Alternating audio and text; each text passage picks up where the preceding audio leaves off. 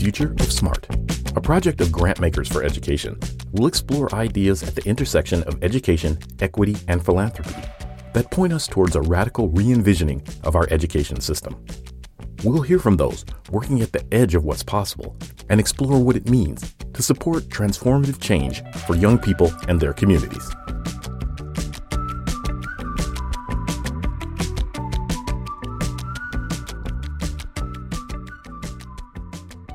Hello, everyone, and welcome to the Future of Smart podcast, a project of Grantmakers for Education. My name is Olga Joshi Hansen, Chief Program Officer of EdFunders, author of the book The Future of Smart, and your host.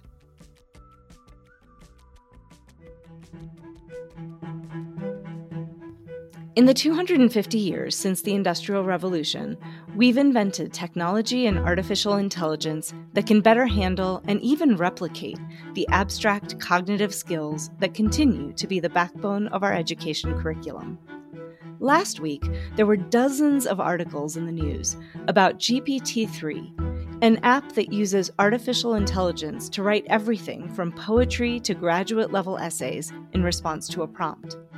The app, along with dozens of others that generate everything from mathematical and literacy analyses to art, invites some serious reflection about what grade-level standards in subjects including reading, writing, and math actually mean, and whether they should be the focus of educational accountability systems. We've seen how a narrow focus on these areas results in our system pathologizing and marginalizing minds that operate differently at the exact moment when the world needs the creative problem-solving that emerges from different kinds of minds working together.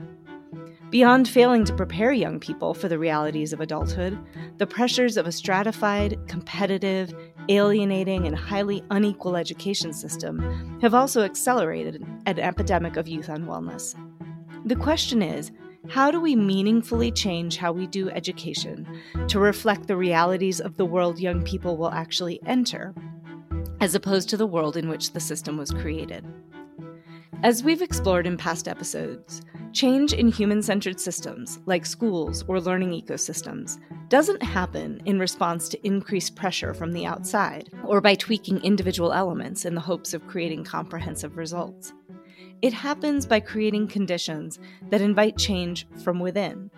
These deeper changes then radiate outward at all levels, ultimately changing the very nature of how the system as a whole operates.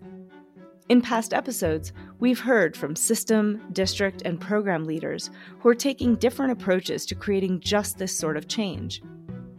But for the most part, they find themselves working against educational systems and policies that aren't designed to allow, yet alone actively support, this type of emergent change.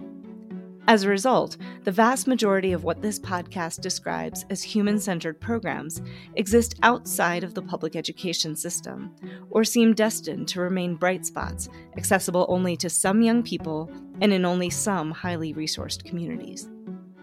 As we wind down Season 1, I'm excited to sit down with some amazing individuals who are leaders in the field of education philanthropy generally, and in the work of building more human-centered schools, experiences, and ecosystems specifically.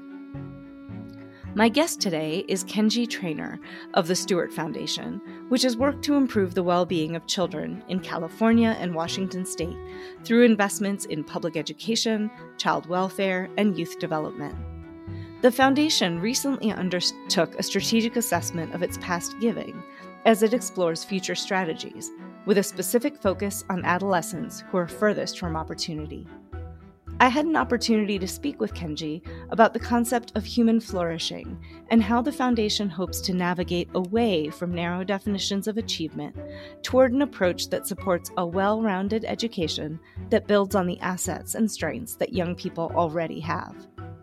I especially appreciated Kenji's observation on the role philanthropy can play as an enabler of new educational policies and approaches rather than as a driver. Rather than identifying and investing in specific models and approaches, what if philanthropy could work with the field to identify flexible yet critical design principles that could be adopted, adapted, and implemented by local actors within their own contexts? We discussed how this could change how we define and measure impact, and how we invite people, including boards and others primarily responsible for governance, into conversations about what we might build together in service of young people. Join me as we explore these and other ideas with Kenji Trainer, Vice President of Strategy, Partnerships, and Learning at the Stewart Foundation. Welcome, Kenji. Thanks for being here today. Hi, happy to be here. So I want to start where we always start, which is you as a person, because our personal stories always have an impact on where we go and what we do. So tell us a little about your personal journey and why you choose to spend your career working on the issues you do. Yeah, thanks. My personal journey as an individual is really tied to my larger family journey. And my family has two sides that are different, but also, I think, similar in interesting ways. My mother's side is Japanese American family with roots in Hawaii. My father's side is Irish Catholic from Boston. In those two different family trajectories, there's immigration story. There's also the reality, whether you're talking about plantations or whether you're talking about labor industry in New England, a context of limited opportunity really around pursuing and continuing education, and then struggles to find avenues into workforce and economic opportunity.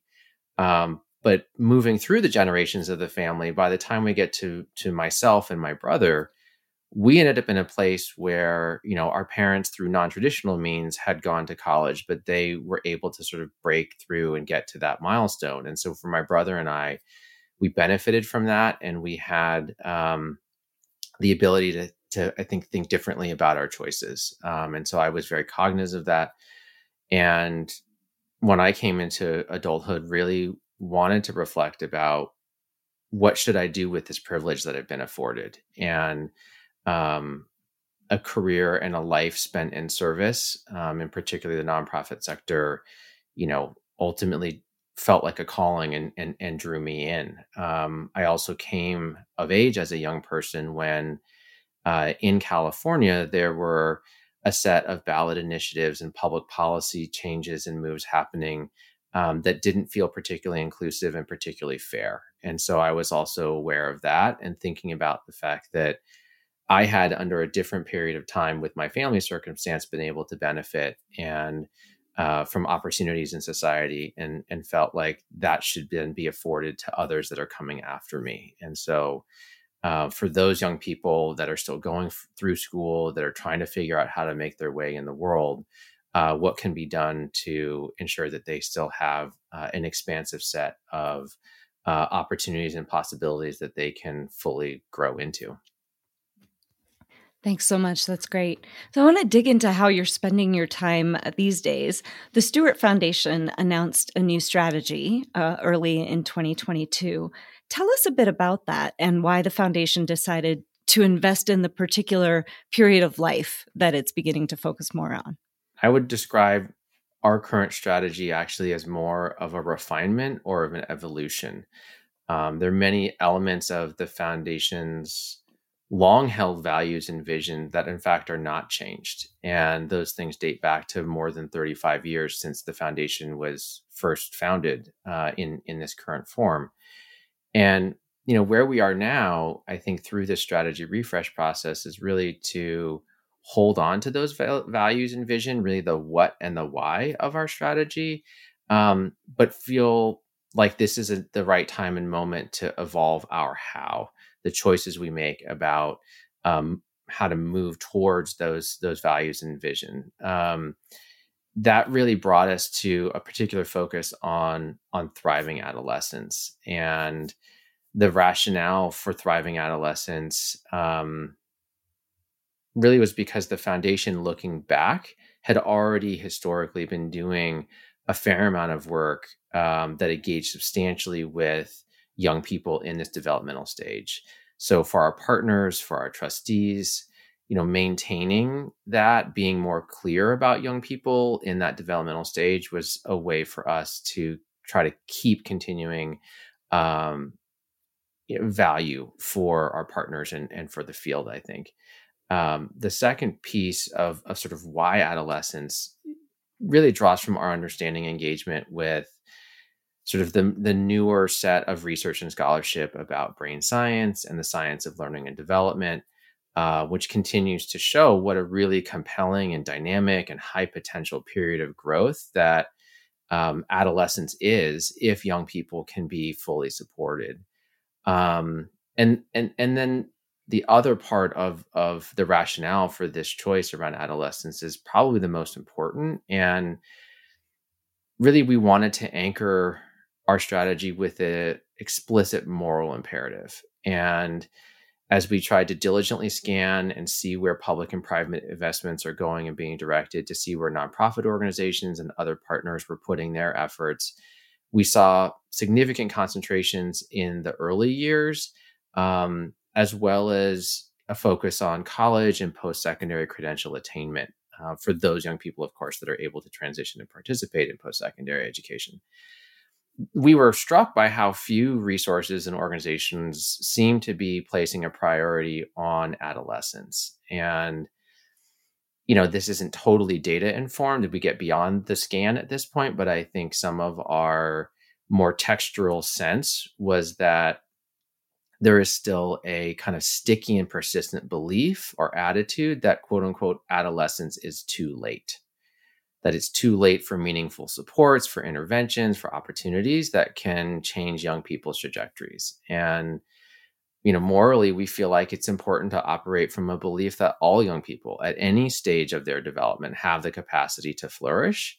And the responsibility really lies with us because we have resources. The vast majority of California adolescents who are engaged in public education are low-income students of color. So that's a very concrete way in which this evolution in your strategy furthers racial justice and equity aims. Are there other ways you see this work contributing to conversations and efforts around racial justice? We're really striving for a strategy that can elevate the assets of young people, their strengths, what they already contain as just really fantastic capabilities. And we want to be able to elevate those assets in a way that's also consistent with the realities and the conditions in which they're already living their lives. They are already intersectional. They are fully integrated, multidimensional human beings. And so we have to, keep that in mind. We know that there are inequities in communities and that there are differentials around, even in the same community, what different young people will experience in school. And so we are also trying to keep that very much in mind with an active sense of listening and trying to discern, not just for ourselves, but really in a way that supports educators and supports the adults who do the work day in and day out to support young people's growth and development, that they really are equipped, those adults are equipped with an ability to hear young people, to make sense of what's going on with them that span some of these differential and oftentimes inequitable conditions, and yet are able to respond in a way that is fully affirming of each individual young person, and then collectively, all young people together. So, Kenji, if we were 20 years from now and you think about some of the projects or programs or ideas that you're excited about, what would we be talking about in terms of how Stewart's investments have changed the experience of young people in California? Just one example to make this real, a little bit real. Sure. We won't hold you to it. If I just take one example, what is the role of young people to really participate actively with their voices, with a sense of agency in how their schools are designed and how their schools are governed? You can think about how young people themselves can, express choices about things like participatory budgeting in California as a part of the local control funding formula, for example, or how young people can really have a significant say over, what their project-based learning or work-based or community-embedded learning might look like. there's different avenues and forms that we think can exist in the full scope of public education that are still really meant to have young people feel that sense of self-direction, that are meant to enable adults, educators in the school systems, again, to have direct input, direct feedback from young people to shape then what their learning looks like and what are the resources and decisions that really still sit oftentimes with adults in schools and school systems in response to that input and feedback. Adolescence in particular is a developmental period in which that sense of youth agency and youth voice really is critical for positive development. And that sense of, I'm here, I matter, I want to make a contribution back to this collective endeavor. Again, that can take the flavor of youth organizing all the way to, how young people provide feedback and express their viewpoint about curricular content. There's a whole wide range, but we think that those are some of the means through which over the next 5, 10, 15, 20 years, the more and more of that can be cultivated. We have high faith and confidence that schools and school systems engaged in that kind of relationship with young people will really lead to fundamentally different outcomes. So I have two teenage boys. They're 15 and 13, and I've been thinking a lot recently about adolescence and the narratives about adolescence and this tension that even I as a parent feel. I totally want to give them voice, and I totally want to listen to their critiques and what they're saying, and more often than I like, they're right. And as an adult, I find it hard to let go of sort of power and my position. And you've been around and you've worked in nonprofits and in the community. I'm curious, how is this going to land? Because I feel like there's a gap between what people say they want young people to be able to do and then actually being willing to listen and act on what young people say, because it's too easy to dismiss them. Like, does that strike a chord with you at all, or is it just me? No, it does absolutely. And I think we are under no false pretense that it will be easy. I do think that from my view at the foundation, I would look back at two strands, one of which probably you could pull back 25 years, 30 years. And it's really a strand around what we used to call in the field youth development. And a set of ideas and approaches, again, oftentimes first prioritizing the fact that a young person should have a relationship with a caring adult, and that should be a positive relationship. If you think about some of the work of Karen Pittman or others who were really critical in shaping this understanding of what does quality youth development look like, that's been around for quite a while. And many, as you named, probably more community-based settings have really drawn upon those approaches. If we take a more contemporary example, the last number of years with the stresses of the pandemic, with the murder of George Floyd in a very present sort of social conversation about race, those are all things that have also made, for adolescents in particular, school a very different place and a very different experience. And I think the adults are seeing that. And so the response to young people now that is about their healing, about their well-being, about their sense of feeling safe, secure, and optimistic around their futures, if you take that empathy and that response that I think many teachers and adults and educators are holding now, and you combine it with this orientation to youth development practice and to principles and stances that high quality youth development can bring inside schooling and inside the educational context, I think it can really help maybe bridge past that point of tension and discomfort that you named, which is fundamentally about change and how do we do change and why do we do change. And I think the why, seeing adolescents and what they've been experiencing in the last couple of years, the why is clear. And I believe that some uptake of youth development practices could really be helpful in terms of the how to move us to a different way where young people in their relationship with adults are feeling heard.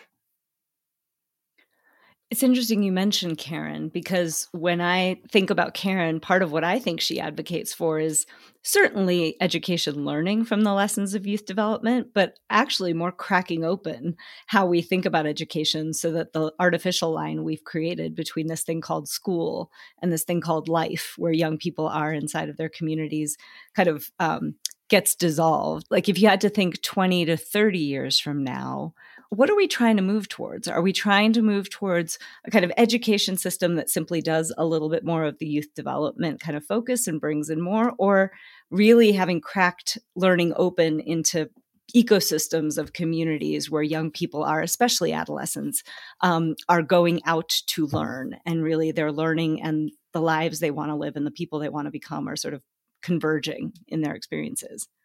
Which are we trying to get to like 20 to 30 years from now? I think it's the latter. And my articulation around youth development is really I'm positing whether that could be a first step on that journey to a much fuller and different destination in terms of what education looks like intentionally, right? Because I think in many places, that's already what education looks like now. And in some cases, it's because those young people actually have privilege and they can find the different mechanisms that already exist, even though we're supposed to be, quote unquote, operating the system as it is currently designed, which isn't oriented to that larger ecosystem. But there are many young people with privilege that find the means and the cracks in how the system is currently constructed to be able to go do that. There are other young people, largely with less privilege, who are also taking a lot of their learning and a lot of their developmental experiences outside of school. That may often be through work. That may often be through engagement and the necessity to do things that are not a part of how school is set up to work. And so I think we already have, to some degree, an inequitable and hybridized reality of where young people are spending their time, and therefore where young people are having experiences that can affirmatively accelerate and support their development, or are still going to be consequential for their development, but largely about more immediate priorities and immediate needs that those young people are confronting. Again, I think about the number of adolescents, the number of high school students, for example, who, have either opted out of completing high school, opted out of making transitions to post-secondary. A lot of those young people are engaged in workforce activities. That is learning outside of, quote unquote, the school and the school system. On the other hand, you have many young people that are thinking very differently about, can they make a case to their school that they should be allowed to do a senior capstone, or they should be allowed to do dual enrollment, or something along those lines. We're seeing this play out. I firmly believe we're already seeing it play out, that young people know there's only so much that they're going to get from school the way it's currently organized, and they need or want more than that. The question is, can we do that in a more universally available way, in a more equitable way, in a way that equips the adults in the lives of those young people to help them navigate those different contexts?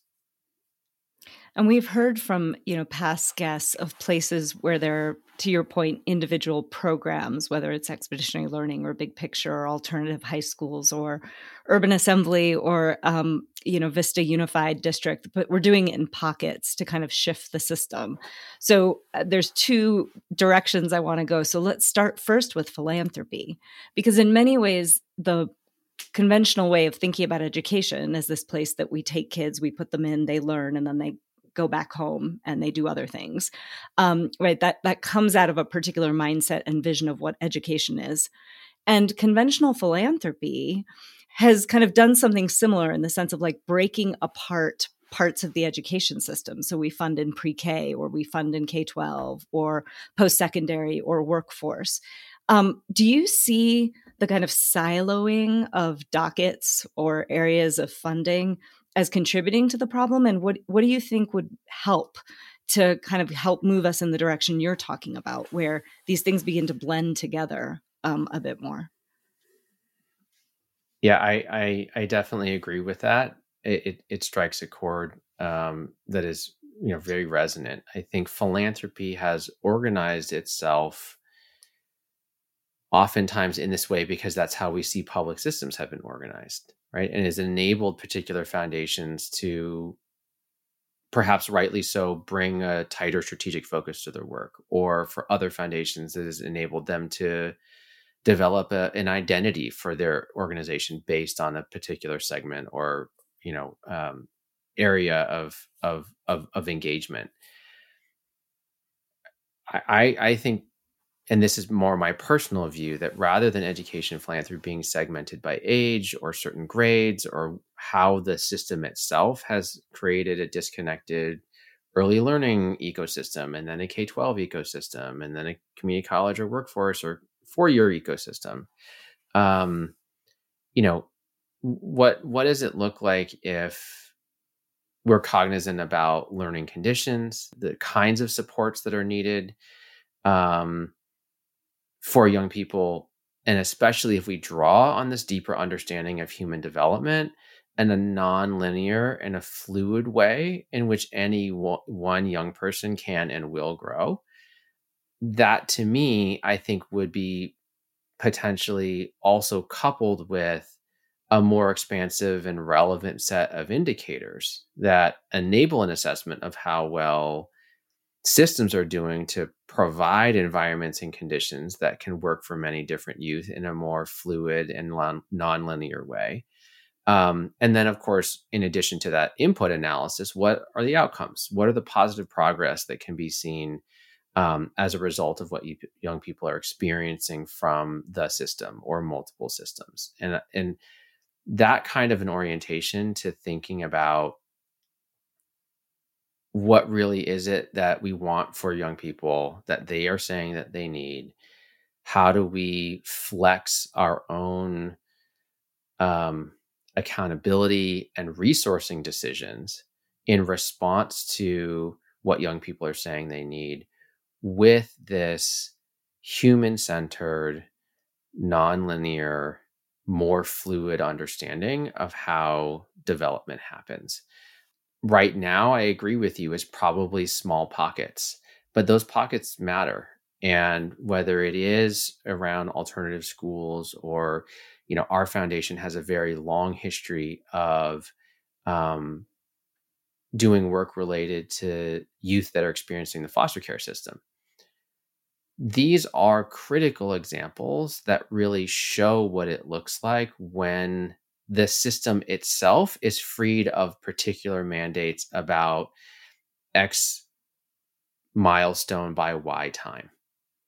And the reality, again, this understanding and belief that any young person at any stage, regardless of quote unquote deficits that may have existed previously, is now and can going forward really be thriving. That, I think, we have seen particular schools, we've seen small networks of schools, we've seen intentionally designed programs that allow for that to really work well. And so those, I think, are system design elements that I would argue philanthropy, with its strong predisposition to bright spots, what do we do with those bright spots? And how do we help those bright spots really not be about particular models per se, but one level up in terms of design principles? And can those design principles then really be brought back into a different conversation about the system writ large? I really think of this as, what has been on the margins that we could, in fact, bring into the center. And, in the past, I think we heard a lot about scaling, right? So you take a bright spot and you scale it, as opposed to spreading it, which is, it's not going to look the same, but you're going to take the design principles and you're going to seed them in lots of different places, knowing that it's going to look a little bit different. But you talked about the one level up.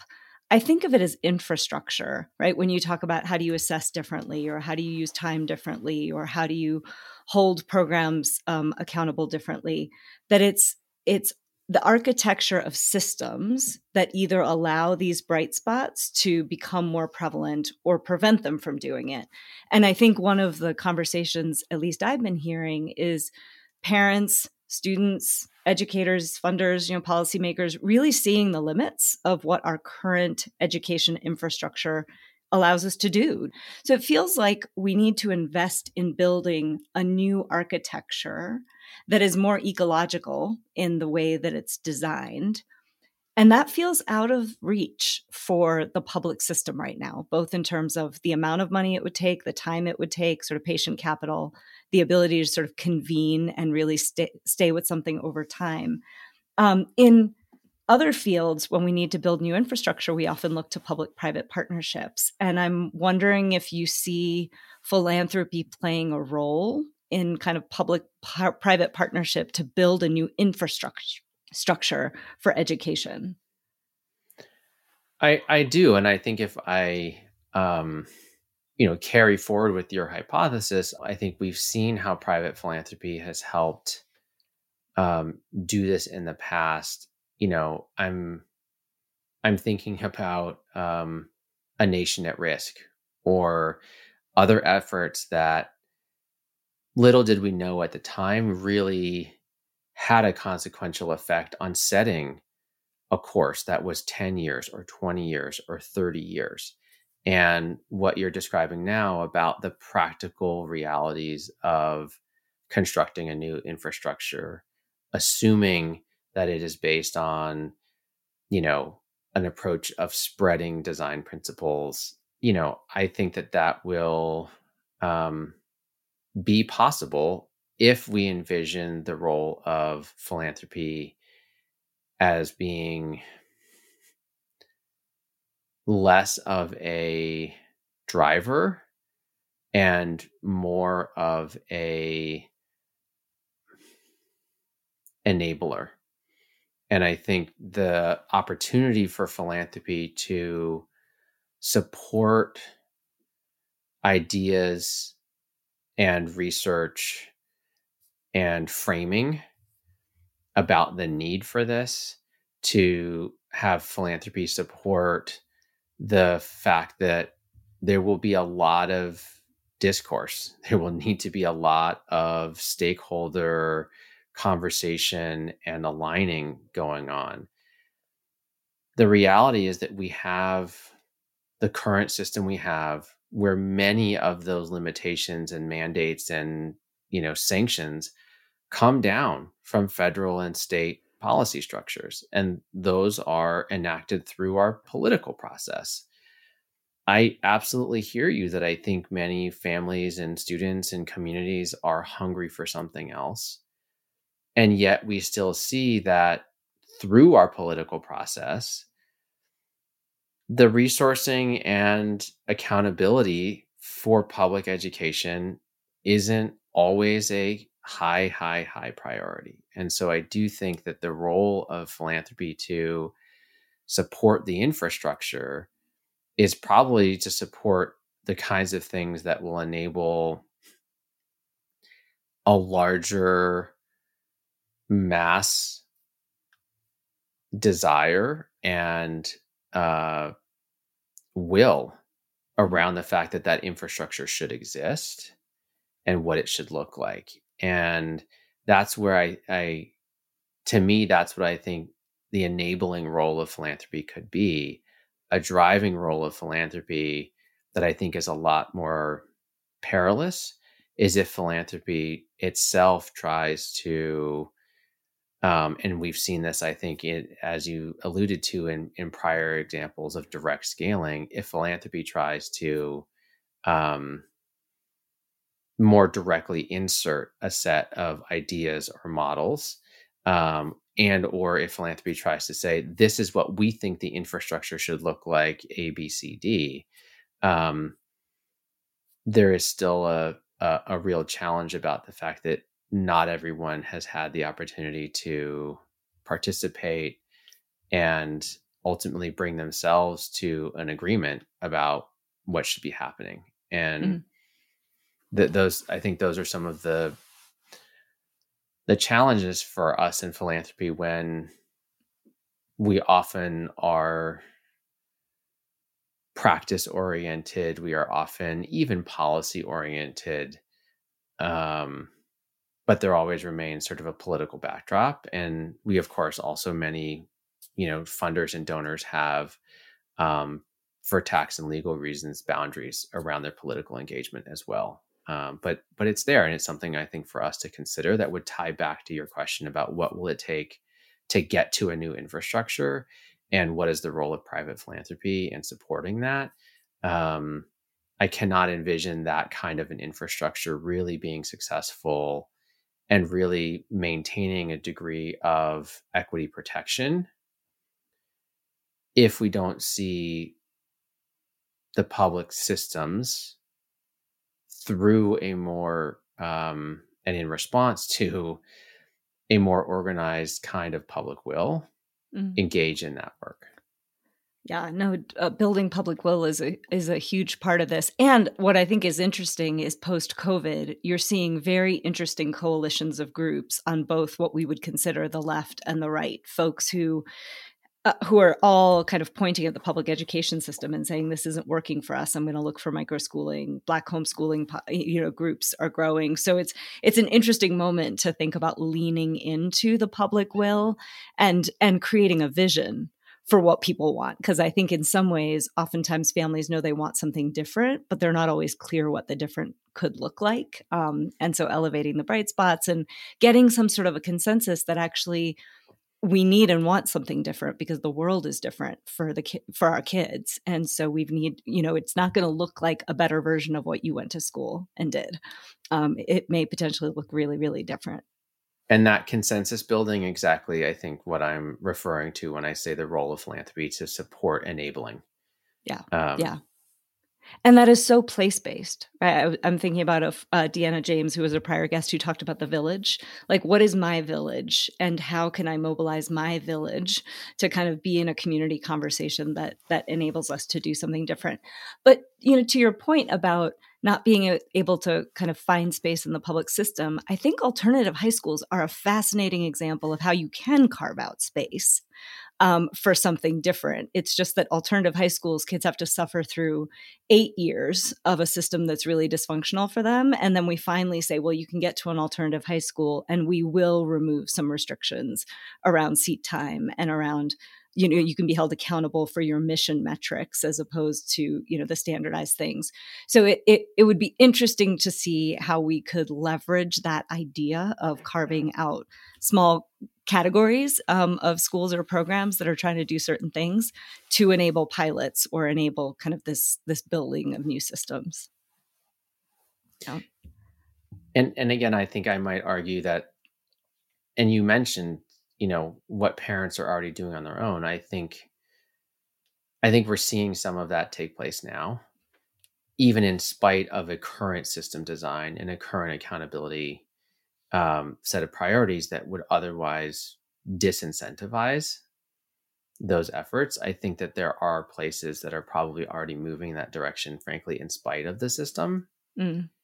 And those may be places with resources and, more of an ability to withstand the political friction that may come in response to the fact that they're doing something counter to the system.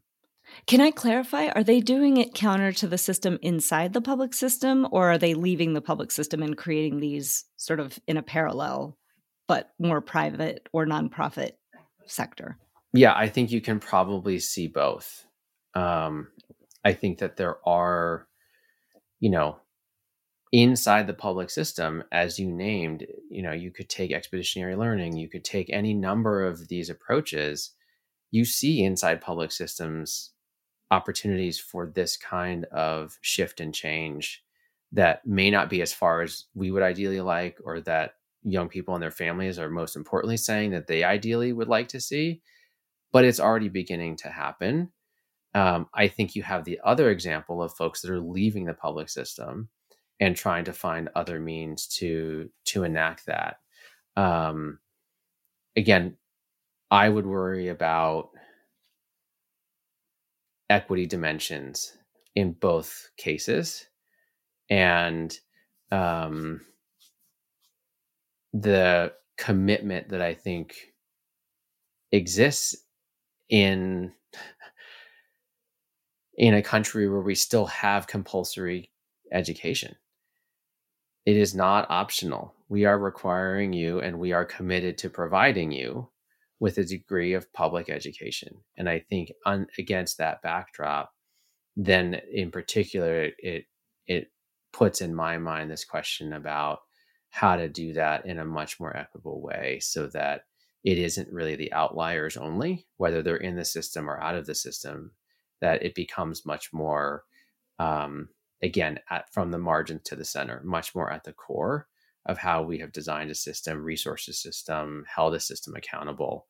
And that, again, keeping in mind those design principles of the system aren't really for systems efficiency.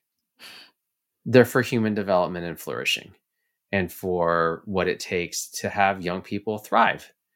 And, that I think comes from deepening our knowledge and understanding of really what is critical in human development. And it comes from having relationships and listening and being responsive to what young people are experiencing, and the signs and signals and cues that they're giving back based on that.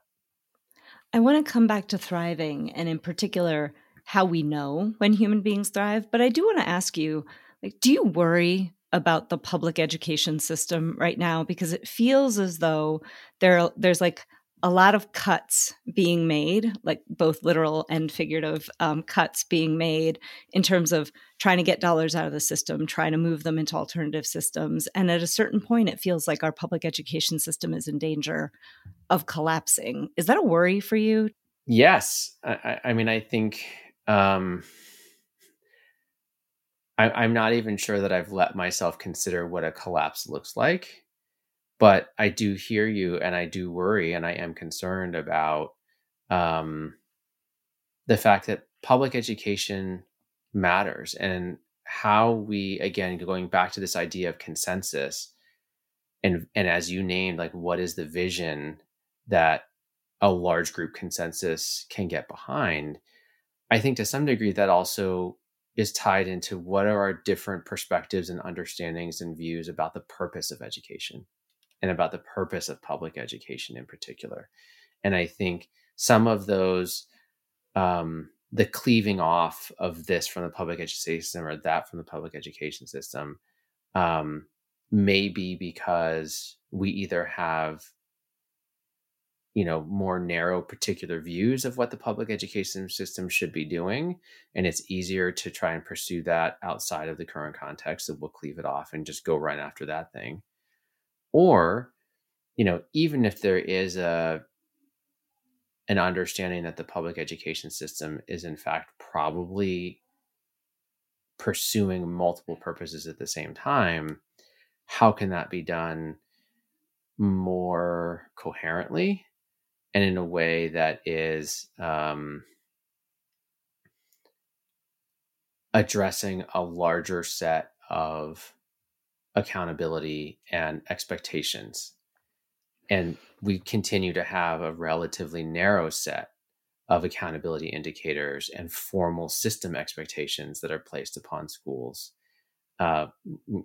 still mostly about academic progress, and academic progress that is itself defined in a very particular and specific way. And so, it brings me back to the fact that I am concerned about public education, and I am, I think, no less anchored on the idea that public education is essential for multiple purposes that aren't just about the individual good. They aren't just about my particular, as you said, place or region or village or community. There is also a critical set of purposes about, for public education that are about an overall society that we are interested in shaping and forming. And the world is moving and really fast. Things are super challenging, whether it's climate, whether it's politics, whether it's economy, whether it's healthcare, et cetera.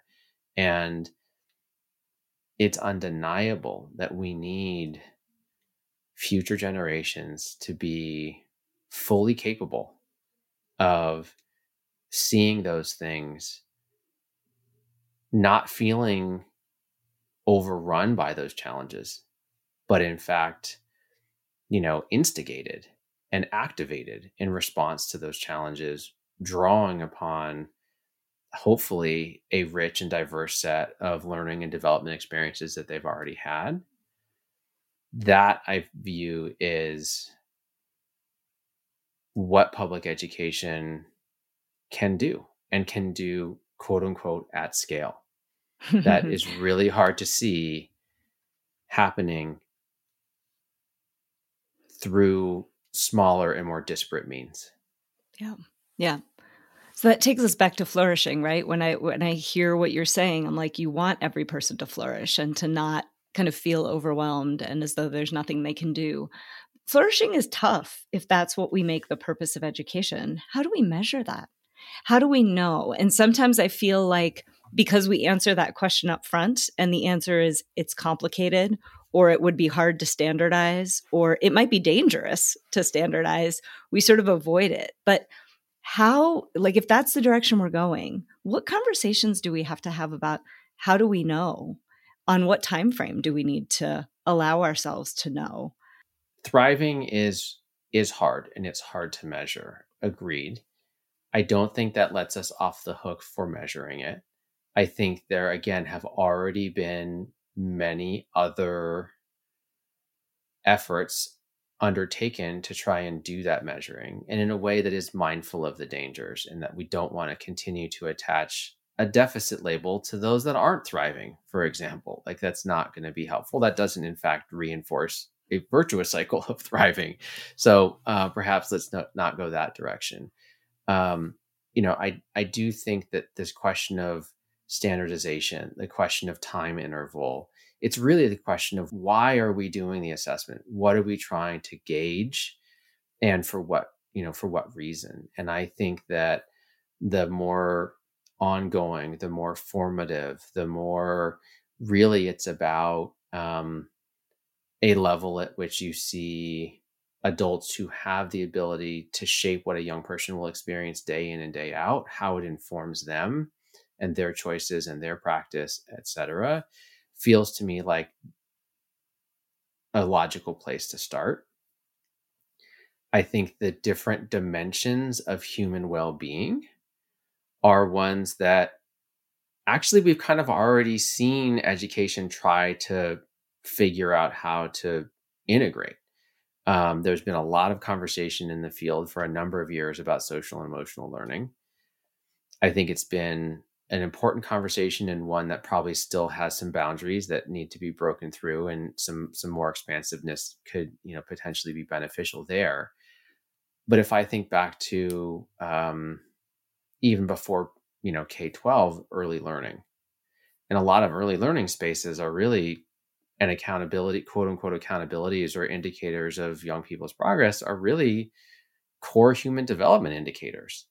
And why, once you get to K or first or third, especially if you're doing large scale standardized assessments, do those things fall away? And so I do think it's possible to continue to gauge in a, standardized and consistent way how young people are doing. I would continue to probably preference what that looks like to the degree that it's useful for the adults that are directly in relationship with young people. Mm-hmm. There will still need to be aggregate system indicators, of course. I'm curious if you have thoughts about that and how it plays out in the work that Stuart's done, right? If you're taking this more long-term integrated approach to the work that you're doing, are you using different kinds of metrics, different kinds of data, different kinds of information to let you know that your work is successful? We're thinking about different kinds of data and a mix of qualitative and quantitative. We're thinking about dimensions of thriving that, include, yes, academic progress, mastery of content, completion, credentialing, all of those things. We're also thinking about, identity and belonging. And those are elements of well-being that can be seen and understood and measured. We're thinking about, how young people, through the lens of thriving, are engaged in creativity and arts and expression. Again, those are things that can be measured. And especially if we're thinking about measuring both the input side and the output side, there are ways to consider and, in essence, tally, are young people getting rich, high quality arts and creativity opportunities? Mm-hmm. So there's those kinds of things. We're thinking a lot about, on the qualitative side, as you've heard me say earlier, youth voice. There's a whole number of ways in which we can be looking at these different dimensions of thriving. We're thinking about, how young people more formally participate in democracy or the democratic process. That data has been around for a long time. There's a whole set of different incentives about why people keep track of, quote unquote, the youth vote. Mm-hmm. And so, those are all things I think that we feel like are early indicators. And again, at the foundation, where, we really started talking about this strategy 10 months ago. And so we are still in our early stages, and we are seeing, again, I think in the public education side, what you might consider early or smaller attempts at using some of these additional indicators about well-being, or about, young people having opportunities to engage in arts and creativity, or indicators about how, how do young people feel that they're connected to their community and want to be activated in support of their community. There are efforts already that are trying to track those things. They haven't really been elevated up, and they haven't really been brought into, I think, again, the core of how we talk about what system accountability should look like. In education. Yeah. In education. Yeah. I'm curious about your board, just because I know I talk to funders or, folks who work at foundations and other organizations where, our boards are often folks who aren't educators or researchers. So they're coming in with expertise in business and finance and sort of other areas. What are some of your takeaways around how we can engage boards in this shift in the way that we think about the return on investment, or the ways in which we think about the impact that we have?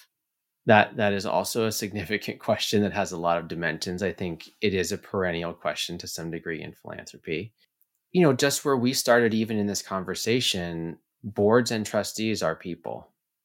And so the degree to which we can also continue to first start with that sense of human connection, of curiosity, of trying to understand really how do any individual member of our board see the world, what they value, etc. I think that also then presents an opportunity, an invitation for them as human beings, and not just as, the people who formally hold governance responsibilities, but they are also human beings, and they have curiosities, and they, may be excited about a learning journey. Those, I think, are some of the elements that we certainly try to ensure we're present in our choices about how to engage with our board, how to design board meetings, how to go through a process together of reflection, of exploration, of giving ourselves permission, both at the staff and the board level, to say, there's some really big, challenging, complex things unfolding out there. Isn't it okay that we, in fact, don't know? And that there are others out there who are looking at these same questions. What is it for us to be in relationship with those others who are already engaged in these inquiries and may have other ideas. They may have other relationships. They may have other, strategies or tactics to engage in answering some of these core questions that we're also holding on to. That spirit and that orientation, I think, is a lot of what we try to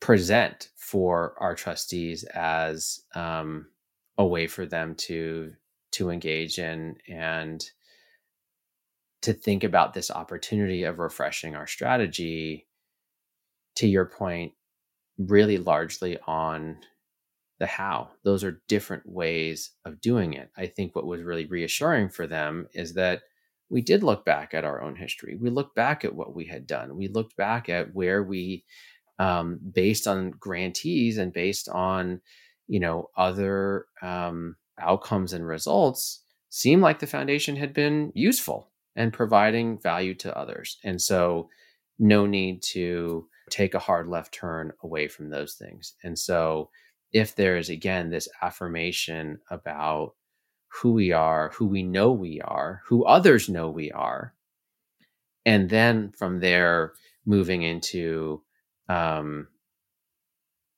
new ways to try to pursue a set of ideas, a set of inquiries, a set of relationships, that I think has been really the way that I would describe with our board a desire to move together.